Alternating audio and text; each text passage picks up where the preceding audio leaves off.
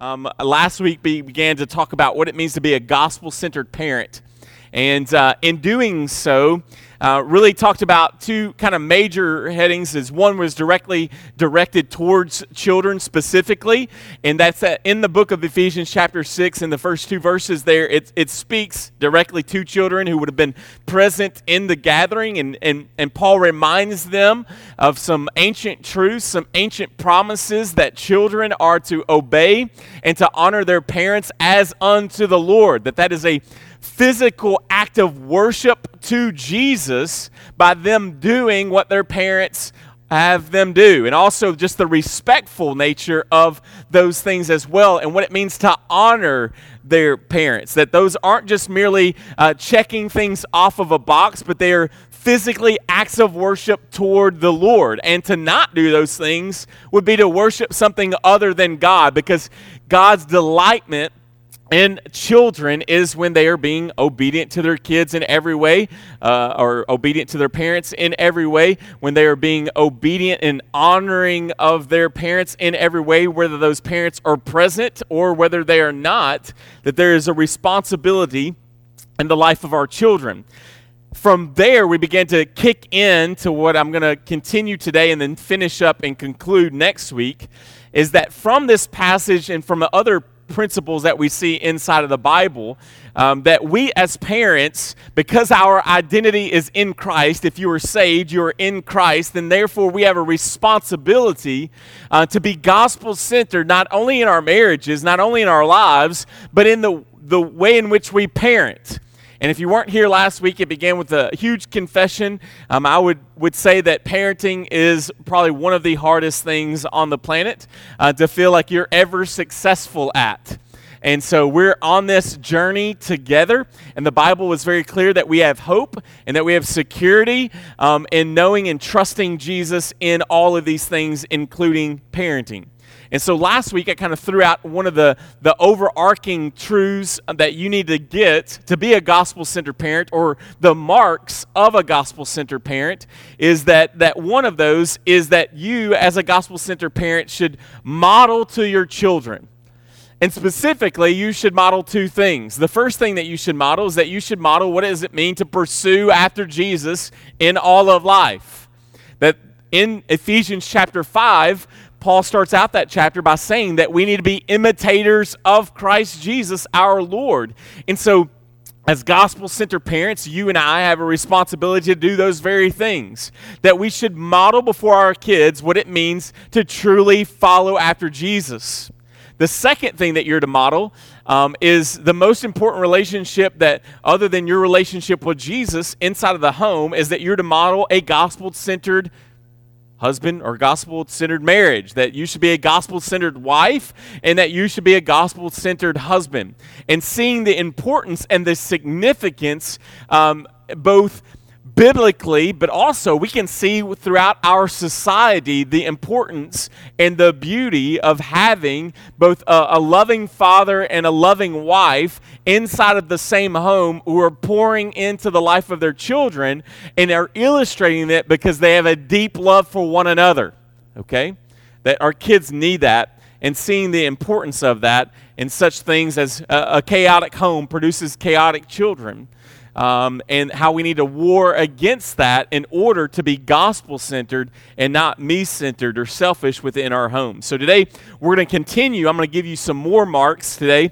I think I've got 3 or so that we're going to work through today, and then I've got 3 or so that we're going to conclude with next week of these marks of what does it mean to be a gospel-centered parent.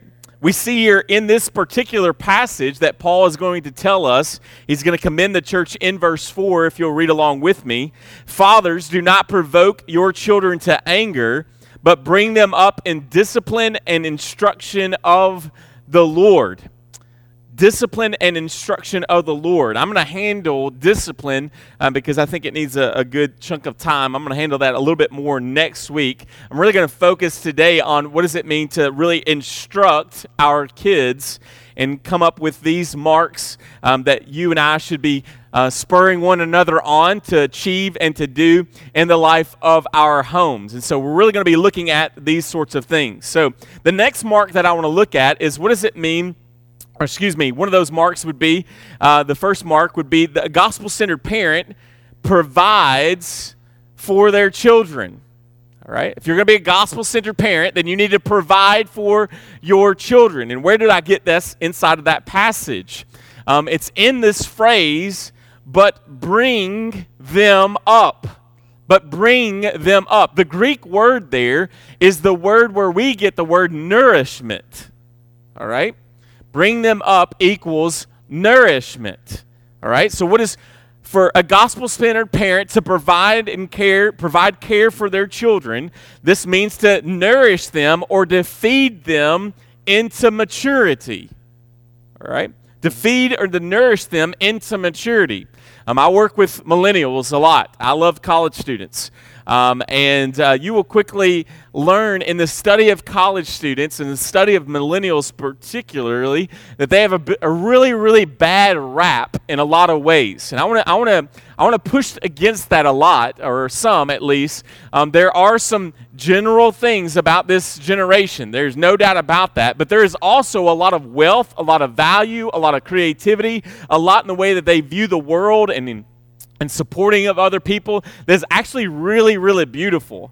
And I have to wonder, though, that if some of the issues that lie within this millennial generation isn't as much necessarily them as it has been the lack of nourishment from their parents, the lack of care, the lack of growth, the lack of providing care for that generation of students or people. We have continued to lower the bar where the Scripture is not calling you to be a worldly good parent. The Scripture is calling us, particularly those of us in Christ, to be a biblical parent.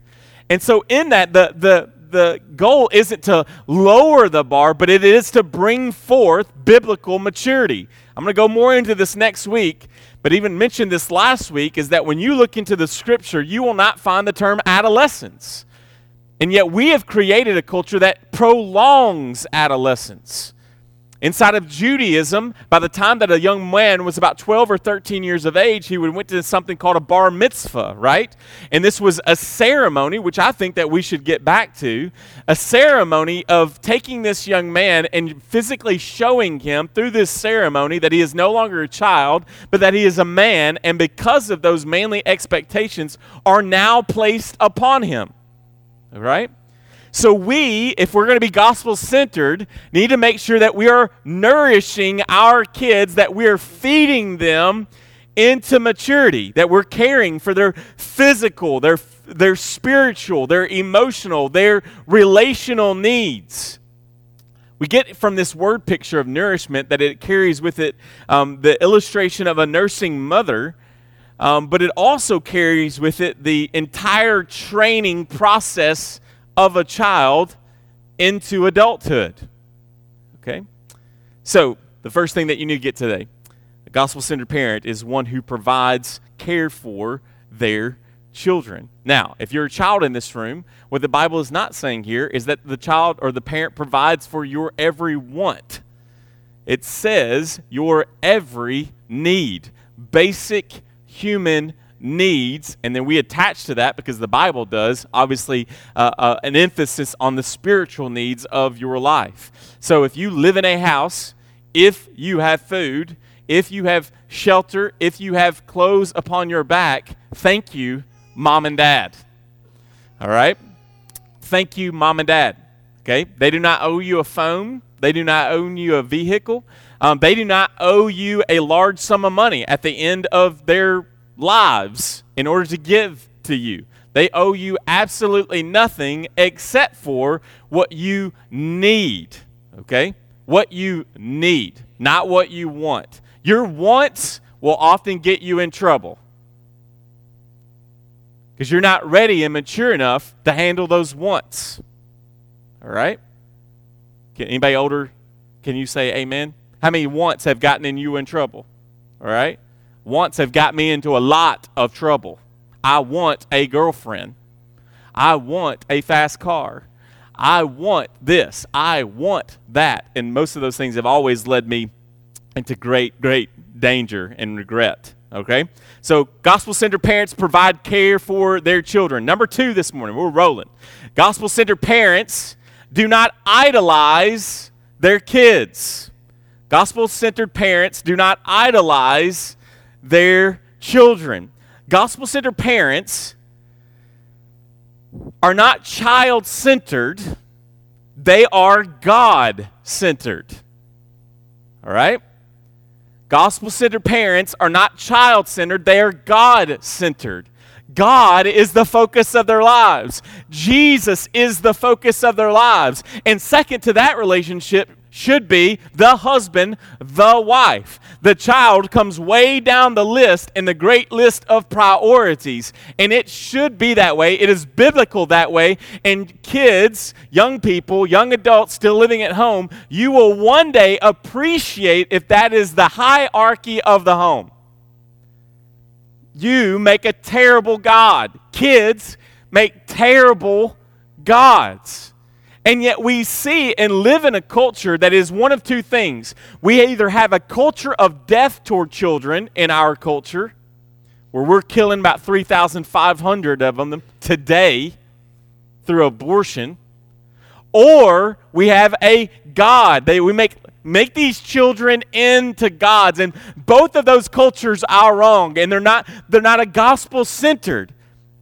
Here's the deal. I love Pastor Vodi Bakum. If you've ever listened to him, he's got some, he's hardcore about certain things. And I love him. It's like Paul Washer. I've got to take him in doses because every time I finish listening to him, I wonder if I'm a Christian or not. But he says this specifically to young parents, of which we have several in here. You guys enjoy making babies. I don't blame you. Go for it if you're married. All right? But we can easily, as soon as these children are born into our lives, that everything about our lives will revolve around those babies and those critters. And Vodi Bakum says this, never forget, that's a viper in a diaper. That is a viper in a diaper. All right? He's cute, she's cute and cuddly, but let us not forget they are a viper in a diaper, and you better get it under control. Because if you do not control them, parents, they will ultimately control you. And sometimes that's not even that kid's fault. It's that you have edified where only God should be sitting, and you have placed on his throne, you have removed him, and you have placed the child. And so, we teach our kids that the world revolves around them. Every time they cry, we're right there. Every time they need this, we're right there. Every time they want this, we're right there. We're completely controlled. Our time is completely controlled by it. Our talents are completely controlled by it. Our treasures are completely controlled by it. And yet we'll not see this inside of the Scripture. You need to teach our kids from a very young age that the world does not revolve around them. The world revolves holistically around God. And that's the kind of macro view. That from the macro perspective, all of life revolves around God. In the micro perspective, your world revolves around mine. That's called gospel-centered parenting. If not, we just produce and enable these young people to grow up into adults expecting that everything is going to be handled to them. And when some pain and real suffering comes to them, they are unable to handle it because why? Mom and Daddy have always swept in to rescue every situation that I've been in. And yet that's not the calling of parents. Being controlled by your child is dangerous. Being controlled by your kid is dangerous, or finding your identity in what your kid does is extremely dangerous. Your child or your home becomes child-centered instead of Christ-centered. See, brothers and sisters, from the time they're born to the time they leave your home, they are primarily your responsibility. And most children, most teenagers, are not mature enough to make their own decisions.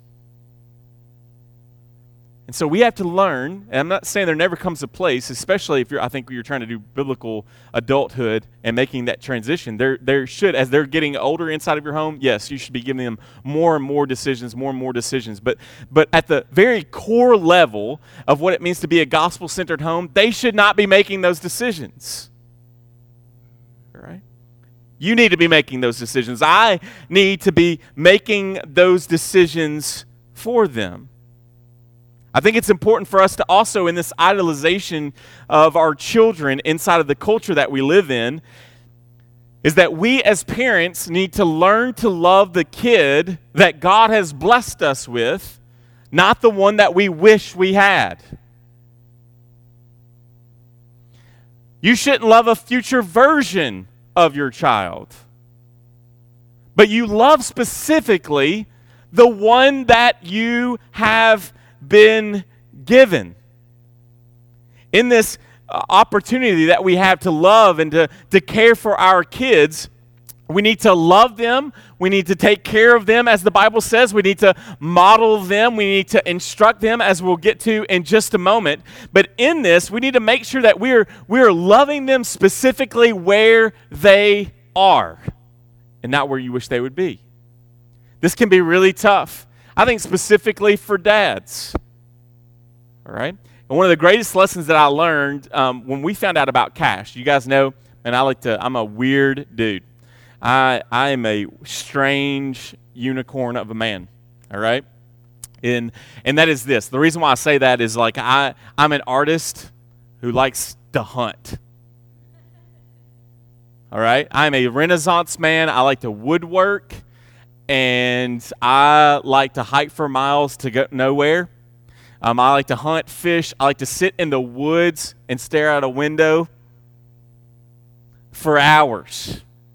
And yet I love poetry, and I love music, and I love growing a beard. It's almost that season, all right? I love all those sorts of things. I like manly things.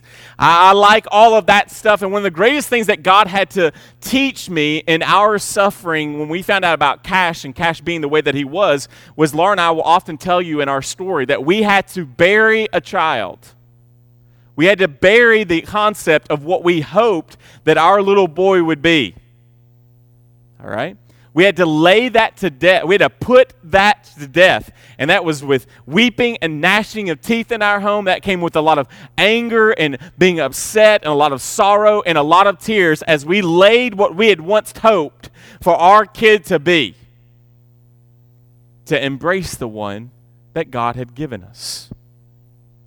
So if your kid isn't into sports, Dad, then guess what you are no longer into? Sports. If you got to choose between this or that, if God is man, you are hoping to have a dancer, and you've been given a little girl with no rhythm, who cannot clap on beat, but she can read the heck out of a book. You need to be more about books than you are ballerinas, okay? In our home, we have tried almost everything that Bowling Green has to offer for Ava. All right? We just finished one, closed the curtain on cross country. Woo-hoo. Thank you, Jesus. All right? But I remember one of the first things that we tried with Ava was dancing. I really want to dance, Daddy. I really want to dance. I really want to dance. And we went and spent one of those entire Saturdays. You know what I'm talking about, parents. One of those you'll never get back. All right? And we went to the dance show up here at Van Meter Auditorium, and Ava looked beautiful. No offense, she was prettier than your daughter. She was the prettiest kid up there. But we quickly noticed as all the girls were going this way and Ava's going the opposite way, dancing was not her deal. All right? She did the exact opposite of every one of those other girls did. Dancing's not her thing. So you got to learn to love, man, you got to learn to love the one that you're with. Right where they are. Not where you'd hoped they would be. Because what happens is when we don't do this, then we typically make an idol out of what we want. Instead of what God has given us. And God has ultimately given us himself. See, brothers and sisters, the goal here is not a D1 athlete. The goal here is not a diploma. The goal here of your parenting isn't a scholarship. No, the goal of your parenting is discipleship. And those are different things. So the third thing that we're going to talk about and conclude with is this, is that a gospel-centered parents make their kids disciples of Christ. Gospel-centered parents make their kids disciples of Christ. See, gospel-centered parents are responsible to train and to instruct their kids in the ways of the Lord. If you don't know this, you need to get this. Every one of us in here are disciples. The question is, to whom or what are we being discipled by or discipled of? Disciples of. Every person in here, you're a disciple. You're either discipling or a disciple of sin, Satan, and death, or you're a disciple of Jesus. And so you parents are discipling your kids. That's why I'm being very specific here, is that you're naturally going to disciple your kids. You're doing it right now. But you are called specifically in the gospel to disciple your kids in such a way in which they learn what it means to follow Jesus above everything else. That is your responsibility. Case in point. I mean, how many of you in here right now love a certain sport or a certain sports team because that's who your daddy liked? All right? In most cases, you like who your daddy liked. I mean, I've messed with Pastor Justin now for about 12 years about how he loves North Carolina, and that's the wrong color blue. And he's from Kentucky, like Nebo, Kentucky. You ever been to Nebo? Nope. Right? Do you know where Nebo is? Nope. I've been there once. Don't ever need to go back. All right? He's from Nebo, Kentucky, but loves North Carolina and hates Kentucky. Why? Because his daddy has discipled him to love North Carolina. All right? We'll see you come March. Who's still standing? All right? I mean, we naturally do this. I was sharing with Pastor Todd this week. Some of my earliest memories were with not my grandfather, my great-grandfather, before kindergarten, going squirrel hunting in the woods. What do I love to do? Hunt, fish, be outside. My earliest memories from men in my life were spending time with them. We are all being discipled. You are being discipled. The question parent, a gospel-centered parent, is wanting to see their disciples or their kids be disciples of Jesus. You are instructing and training your kids, whether you're doing that in an abusive way, in a passive way, in a defensive way, or in an offensive way. You are teaching and training your kids constantly. The issue is, are you teaching them what it means to follow Jesus? And that's what's really, really important. That's the goal here, is again, not D1 athletes, not diplomas, but disciples of Jesus. One of my favorite passages in all of Scripture in looking at this, and I'm going to encourage you to turn with me there. It's in the book of Deuteronomy. This is found in the Old Testament. It's one of the books of the law. In Deuteronomy chapter 6, I encourage you parents to either read this often or even place it into your memory, because I think we get some framework here from Deuteronomy chapter 6 that really lays before us how we are to make disciples out of our kids for Christ. It says in Deuteronomy chapter 6, verses 1 through 4, read along with me. Now this is the commandment, the statutes and the rules that the Lord your God commanded me to teach you, that you may do them in the land to which you are going over to possess it, that you may fear the Lord your God and your son and your son's sons, by keeping all his statutes and his commandments, which I command you, all the days of your life, and that your days may be long. Hear therefore, O Israel, and be careful to do them, that it may go well with you, and that you may multiply greatly as the Lord, the God of your fathers, has promised you, in the land flowing with milk and honey. Hear, O Israel, the Lord our God, the Lord is one. You shall love the Lord your God with all of your heart and all of your soul and all of your might. And these words I command you today shall be on your heart. You shall teach them diligently to your children, and shall talk to them when you sit in your house, and when you walk by the way, and when you lie down, and when you rise. You shall bind them as signs on your hand, and they shall be as frontlets between your eyes. You shall write them on the doorpost of your home and your house, and on your gates. See, inside of the book of Deuteronomy, it was very important inside of Jewish culture for what? For them to know and to understand the law. For them to know the Word of God. That there was something about the Word of God that it flowed from them. It was as sweet as honey is sweet. That they longed for it. That they dwelled upon it. And we can see here from the very beginning of Deuteronomy chapter 6 that there is this legacy of the Word of God that is being passed down from generation to generation.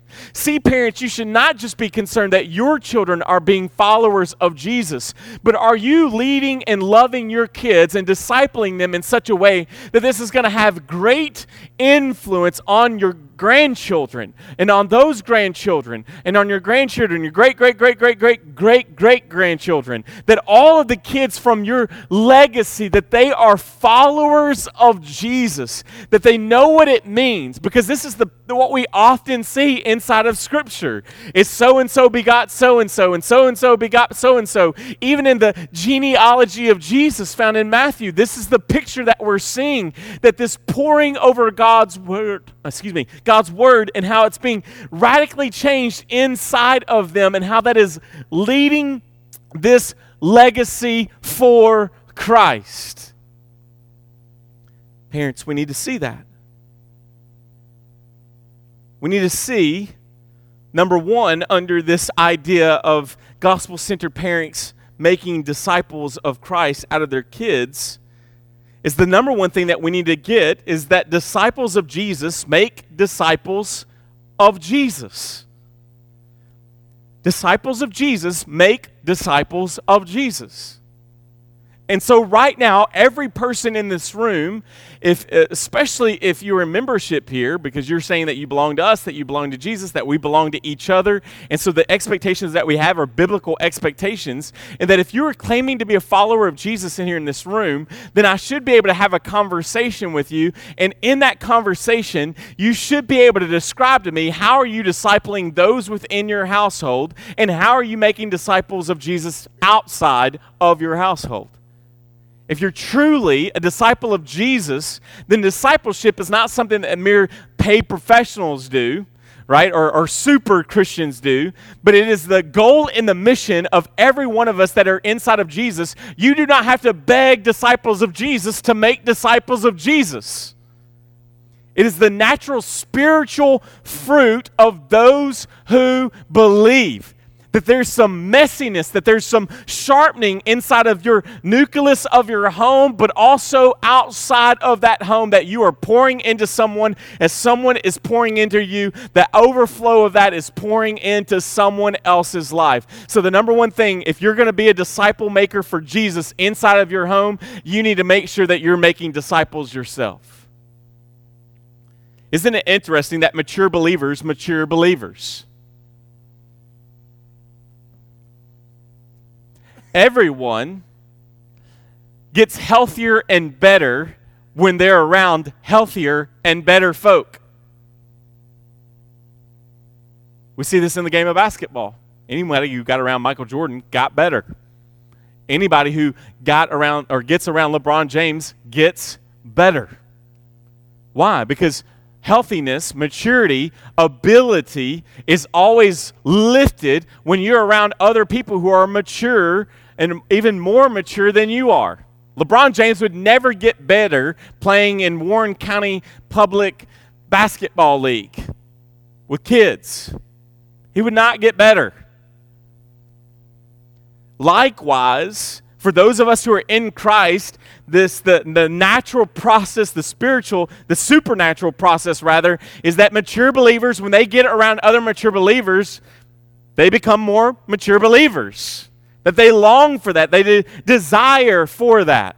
Now, let's break down this passage quickly. Inside of this passage, if you're writing inside of your Bible, I want you to go down to verse 3. And you're going to mark this in verse 3 and in verse 4. Circle the word hear. Hear, therefore, O Israel. And then you go to verse 4. Hear, O Israel, the Lord our God, the Lord is one. You shall love the Lord your God with all of your heart and with all of your soul, with all of your might. Now, if you don't know anything about early Judaism, you need to learn this.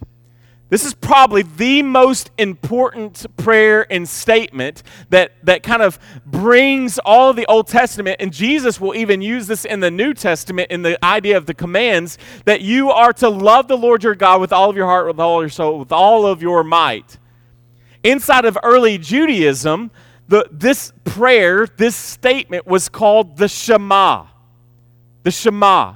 And a Jew would get up every morning and say the Shema. That before they would go to bed every night, they would say this prayer. Verse 4, Hear, O Israel, the Lord our God, the Lord is one. You shall love the Lord your God with all of your heart, with all your soul, with all of your might. What does the word Shema mean? Shema means hear. So inside of the Hebrew language here, you would see in verse 3 and also in verse 4, the first word is Shema. Shema. Now, what does Shema mean? Shema means to hear, to listen, to pay attention to focus, to respond to. It means to respect the person who is speaking and teaching, and to respond in a way that they are saying to respond in. So inside the Old Testament, in Psalm chapter 27, verse 7, it says, Hear, O Lord, which actually should be Shema in the Old Testament, or in the Hebrew. Shema, O Lord. When I cry aloud, be gracious to me and answer me. What is the author of that psalm saying? He's speaking to God, and he's saying, Shema, listen to me, God. Hear me, God. Please respond in the way that I'm needing you to respond. Answer me. Work. Don't just hear me with your ears, but listen and act upon my request. Inside of the book of Exodus, we see in chapter 19, verse 5, and you can find these all over the Old Testament. It says this in chapter 19, verse 5, Now therefore, if you will indeed, this is God speaking, if you will indeed obey my voice and keep my covenant, you shall be my treasured possession among all peoples, for all the earth is mine. So this is God speaking to the nation, speaking to his children, speaking to the chosen ones, and he says, now therefore, if you will indeed obey. And the translators put obey, which is completely fine, but in the actual Hebrew, it is the word what? Shema. What does Shema mean? It means to listen, obey, respond in the way, show honor to the one who is speaking, listen to them, act. When they request something, act upon it. In this original passage in the Hebrew, it's actually, it doesn't just say Shema once, it says, if you will indeed Shema, Shema. It's for added extra emphasis. It means listen closely. Listen closely and respond. Now, why is that important to us? And why is this important in gospel-centered parenting? Is that from a biblical perspective, the idea of listening and obeying are always two sides of the same coin. They're always knitted together. You never have one without the other. Parents, haven't you ever experienced this? How many of you guys have ever confessionally said, you're talking to your kid, you're trying to instruct them in some way, and you will say things like, do you hear me? Do you hear me? Do you hear me? I can hear you. You're yelling at the house. I can definitely hear you. Do you hear? And what do the kids often do? Yes, Mama. Yes, Daddy. I hear you. Yeah, you're hearing me, but you ain't listening to me. Right? Because what do you mean by that, parent? You're meaning, not only do I want you to hear the sound waves come into your ear, but I want you to listen. That means I want you to act upon what I have told you to do. That expectation is that's often not what is found in modern parenting. Is we'll make these statements without the high expectation that you're going to accomplish what I have asked you to accomplish. And yet, what is God saying? God says, obey, Shema, my voice, and keep my covenant, and you shall be my treasured possession among all peoples, for all the earth is mine. There is no separation. We see this inside the New Testament where the Bible would command us and call us to do what? To be hearers and doers of the word. See, there are lots of people who are claiming to be followers of Jesus who are great hearers. They are hearing the words. We see this inside of the New Testament. Let the church hear what the Spirit is saying to them. That there's this calling to be a hearer, yes, but it is not void and separate of being a doer. The book of 1 James alludes to this inside of, I believe it's chapter 1 or 2, somewhere around there in 1 John, actually, where it says, those who are truly saved do not grow accustomed to practicing what is evil. That they don't do that. Why? Because it says that the seed of God, if I can remember correctly, is in them, in the believer. So if the seed of God is inside of the believer, they will not grow accustomed to the practice of evil. Those who are Christians who are practicing evil habitually, you know what you call them? Non-Christians. Because that's what the Bible calls them. All right? So we see inside of this that the most important prayer in Jewish culture, and in the reflection of this use of Jesus' language, is calling our kids to listen and to obey. Why is that important? Because isn't that what God's calling you and me to do? That the very thing that He wants us to instruct our kids to do is the very thing that God is wanting us to do as parents, is to listen and to obey. The second kind of category underside of what it means to disciple your kids is this, parents. And this is a tough one. Is that discipling your children for Jesus takes time. Discipling your children for Jesus takes time. And it takes a lot of time. I don't know about you, but I get really frustrated with God because He's taking a long time to sanctify me. That process is really slow and really frustrating. But you know what it's even more frustrating toward? How slow He's taking with my kids. All right? It seems like He's creeping in me, but man, it seems like it's creeping in them as well. We see inside of this passage that it's going to take time, that we're seeing this growth, this nourishment, this process, if you will, of when it comes to discipling our kids for Jesus, that they are probably not going to go to sleep and just awaken the next day and levitate into the living room saying, "Daddy, teach me everything that you know about God." Their face is probably not going to be glowing after they've had a quiet time. If anything, you're ready to wring their necks. It takes time. Parents, how patient has God been with you? How patient is God inside of the Old Testament with you? It takes time. It takes a lot of time.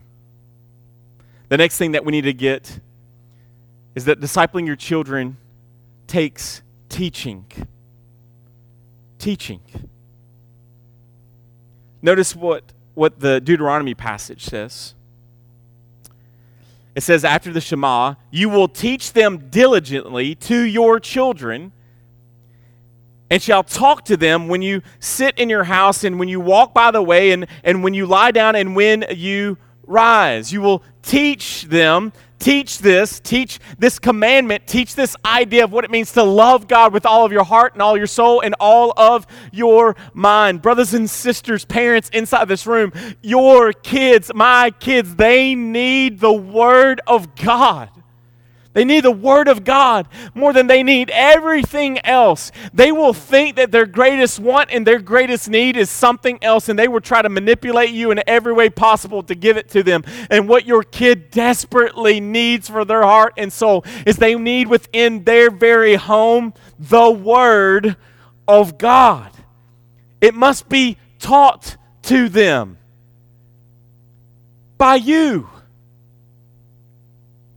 And fathers, I'll go ahead and tell you, you have a major responsibility inside of this. We call this pastoring your home. Every one of our homes are small little versions of what it means to be a church. And in that, the pastor of that home, if the father is present and still involved in that kid's life and in that wife's life, then he is the pastor of that home. This is not merely something that you have placed upon your wife, but you take care of the primary role of teaching your kids. And what do they need to learn? They need to learn the Word. But parent, if you are not in the Word, you'll not teach your kids the Word. So discipling your kids, it takes time. Discipling your kids, it takes the teaching, specifically the teaching of the Word. However, the Bible doesn't just lay it down there, that this teaching has to have arms and legs. So discipling your kids for Jesus means that you must train them on what you have taught them. How many of us have ever practiced, don't do what I do what I teach? And that's very conflicting for kids. It's very conflicting for every one of us here. The Bible just doesn't want us to transfer information from our brains to our kids' brains, but the Bible wants us to instruct. It wants us to train our kids to take these philosophies and to illustrate them and to put them into practice. We call this hands-on learning, this idea of interaction. In Proverbs 22:6, it says, train up a child in the way that they should go. Even when he is old, he will not depart from it. This means, brothers and sisters, this is not a guarantee that your kids will be saved, but it is a general principle for us to follow.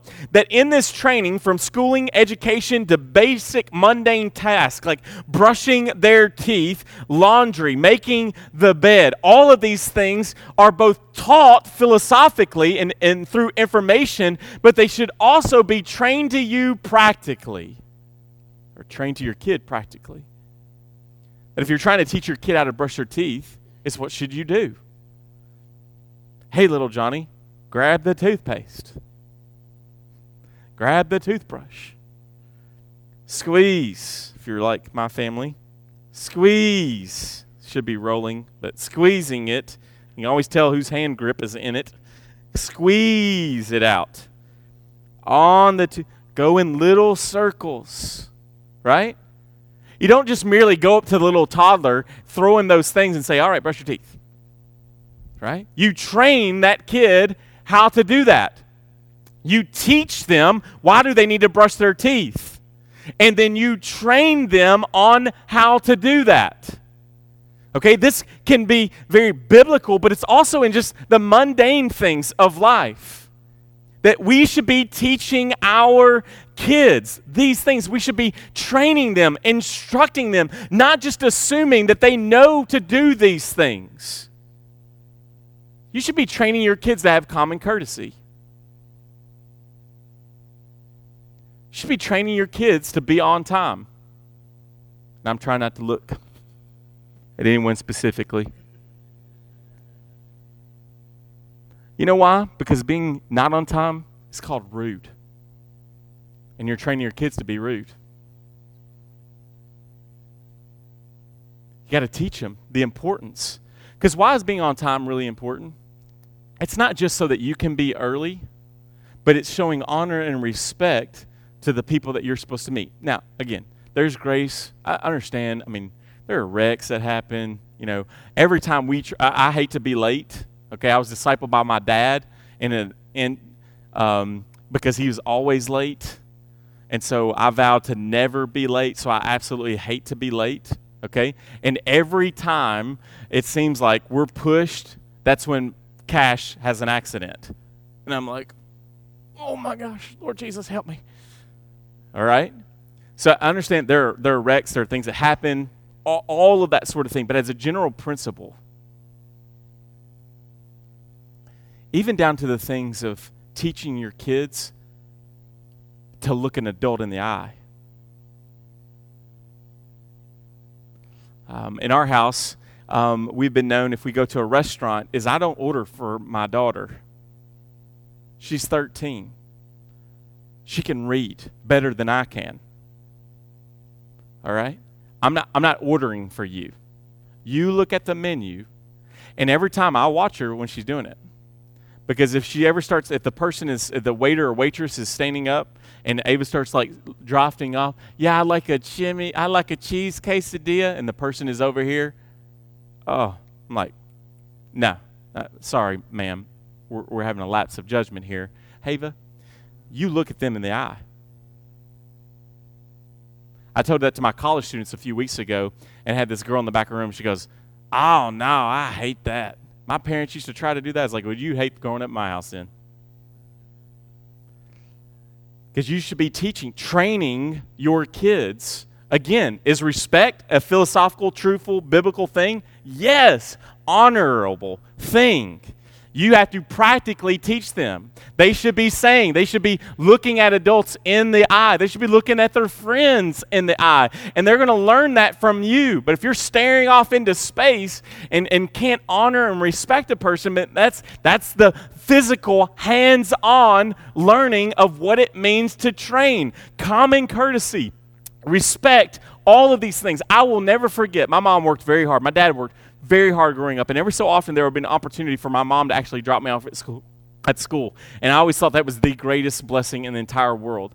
But ever since I was a very, very small kid, I will never forget the last things that my mom would say to me as I got out of the vehicle. Every time that she was able to do it, she would look at me and she would say, let's give me a hug, give me a kiss, and then she would say these words. Now she called me Bub, all right? Don't anybody else, you don't have permission to do that.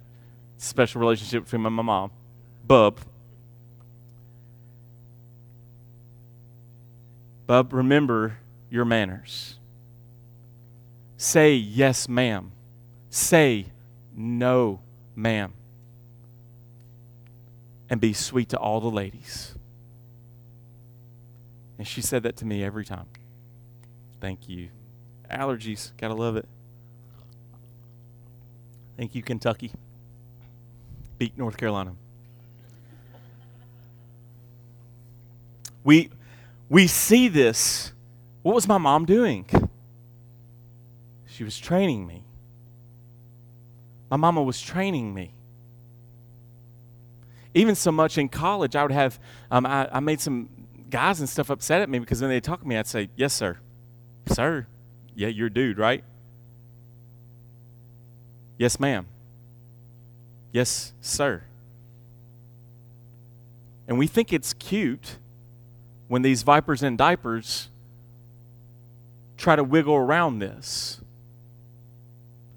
And it's not cute. When your kid is hustling and bustling to eat first,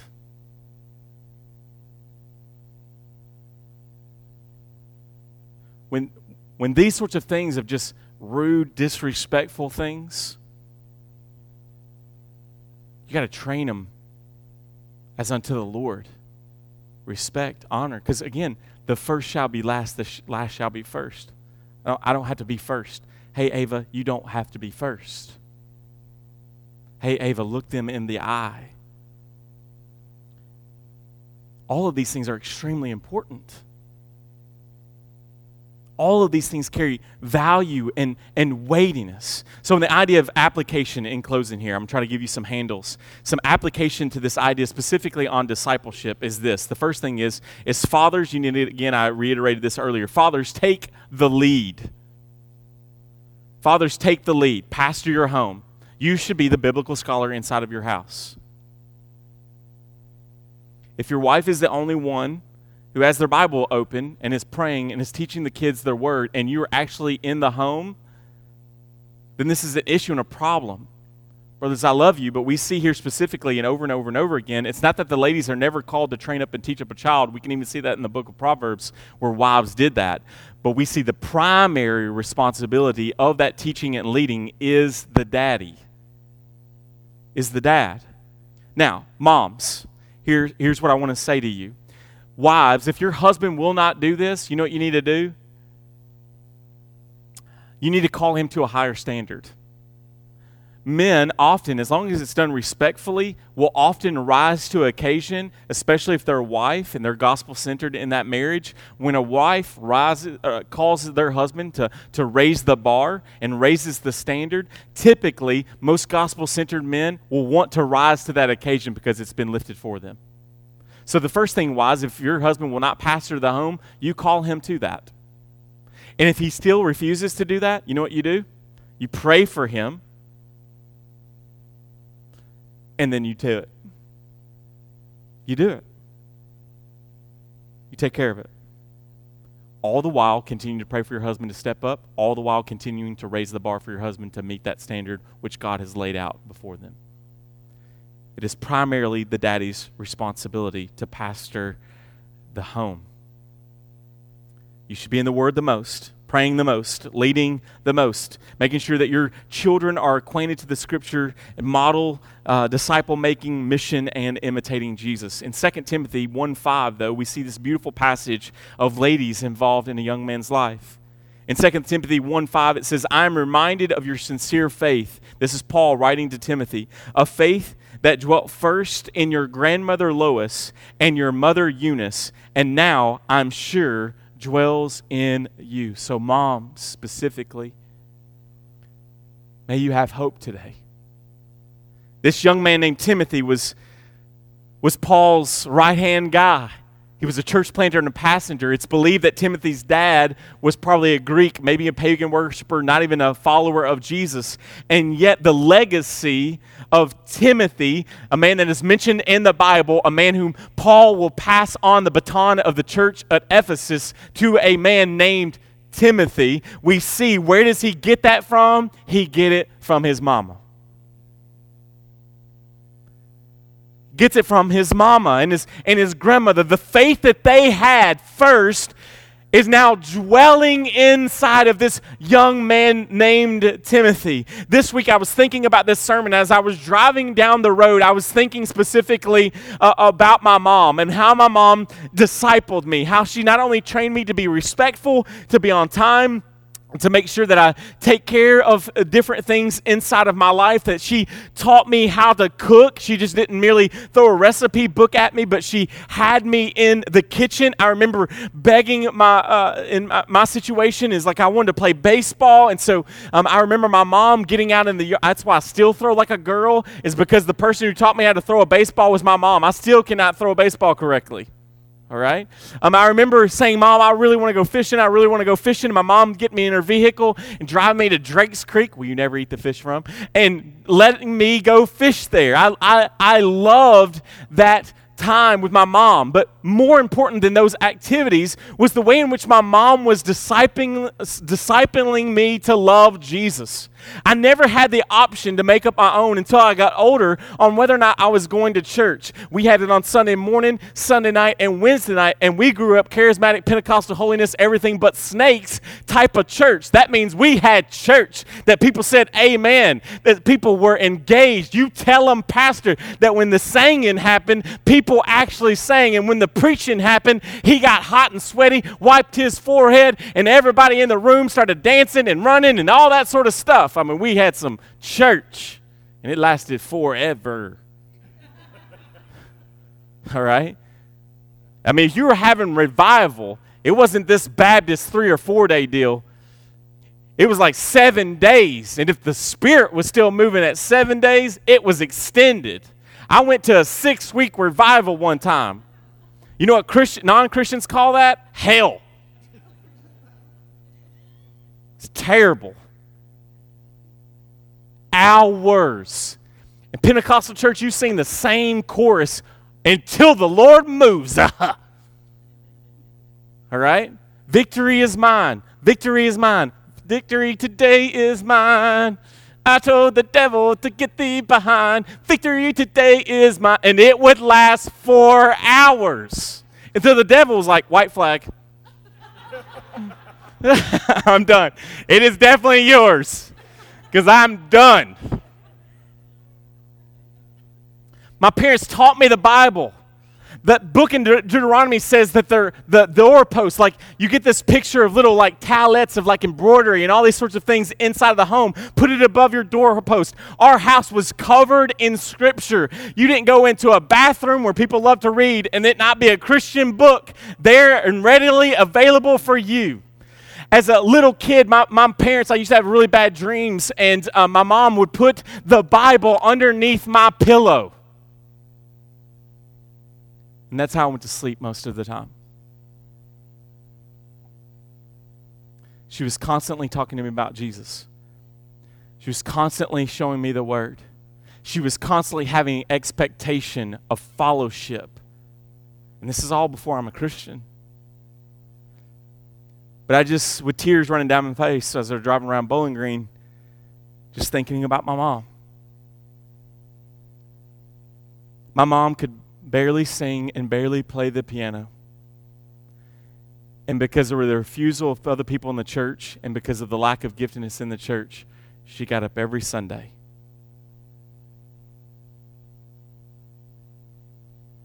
and sang and played the piano.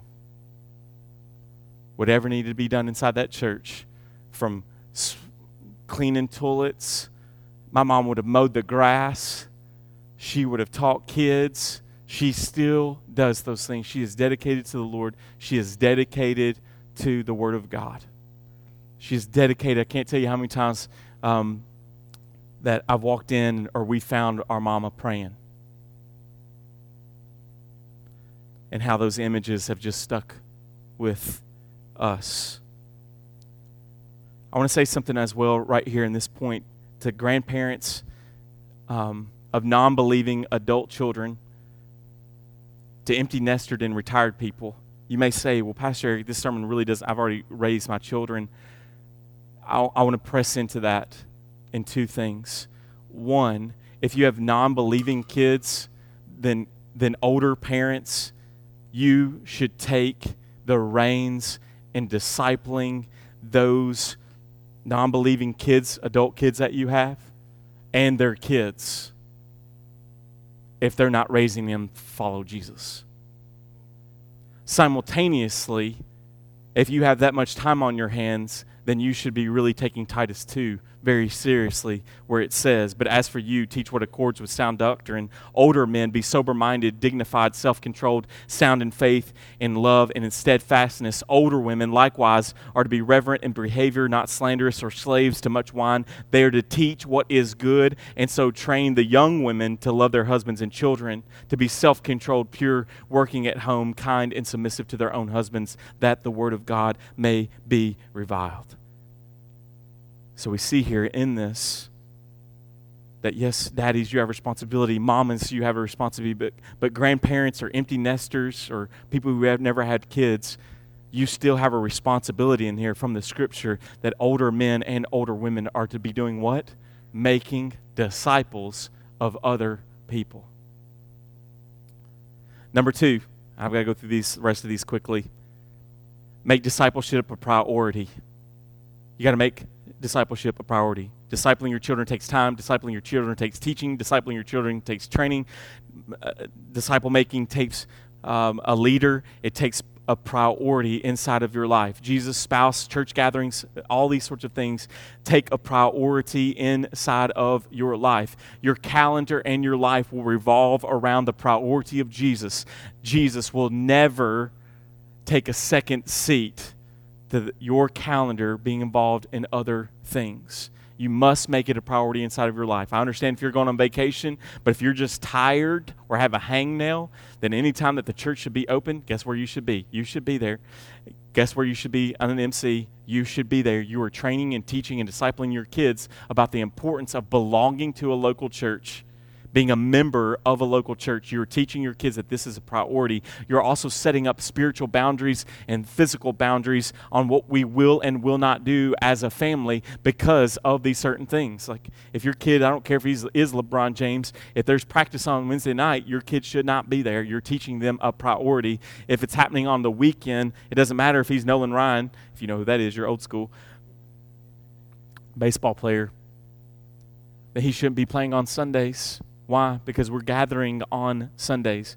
A part of that as well is you need to start young, parents. If you have little bitty kids and before they can even read and write and say, Dad, I would encourage you to read them the scripture. Maybe a good one to begin with is the Jesus Storybook Bible. And if even as an adult, if you have not read the Jesus Storybook Bible, you should. And if you do not cry by the end of it, you do not have a soul. All right, let's keep going.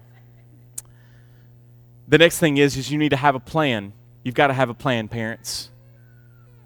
You've got to have a plan. You need to have, at least weekly, some sort of family discipleship time. The reality is that most of us cannot do this every day, but you should have a time with your family consistently, and it has a plan that is revolving around Scripture. What do you do on those other days where you don't meet? Is as you are going, you are make disciples. So as you're, going to eat, as you're going to ball practice, as you're going to school, you are praying, you're speaking over Scripture, you're having conversations about the Scripture, but there should be in your weekly plan at least one night, I would pray for more, where you're spending time together in the Word. This should last like 10 minutes. I'm not asking you to teach all the systematic theology, which I am guilty of trying to do in one setting and getting frustrated with my daughter when she's not paying attention and doesn't want to know what transubstantiation is. Okay? I get it. It's a struggle. 10 minutes. And what do you do in that 10 minutes? Read some Scripture, sing a song, and pray. Read some Scripture, sing a song, and pray. Conclusion. Man, I wish I had more time, but I don't. Let me say this, because I know when you hear these sorts of things, you can often get into feeling guilty and shame as a parent. And let me say this to you. Can I gospel you in this moment? Parents, there are no guarantees. You cannot save your kid. I know of people who are raised in gospel-centered homes and as adults are far from God. And on the side of that, I know kids who grew up in terrible, terrible homes with terrible, terrible parents who love Jesus today. So we all got to chill out. God didn't stop being sovereign with your kid. We have to encourage each other to trust Jesus with our kids because they're not ultimately ours. They're His. So what are you called to? Faithful, gospel-centered parenting, trusting the Lord, believing in His sovereignty, and then letting Him do what He's going to do because guess what? He's going to do that anyway. So we do not become lazy. We do not become fatalists and go, well, it doesn't matter what I do. Because God has not only planned the outcome, but He has planned the means. And who's the means? You and me. You and me. Trust the Lord with your kids. Be faithful. Be faithful. Let's pray.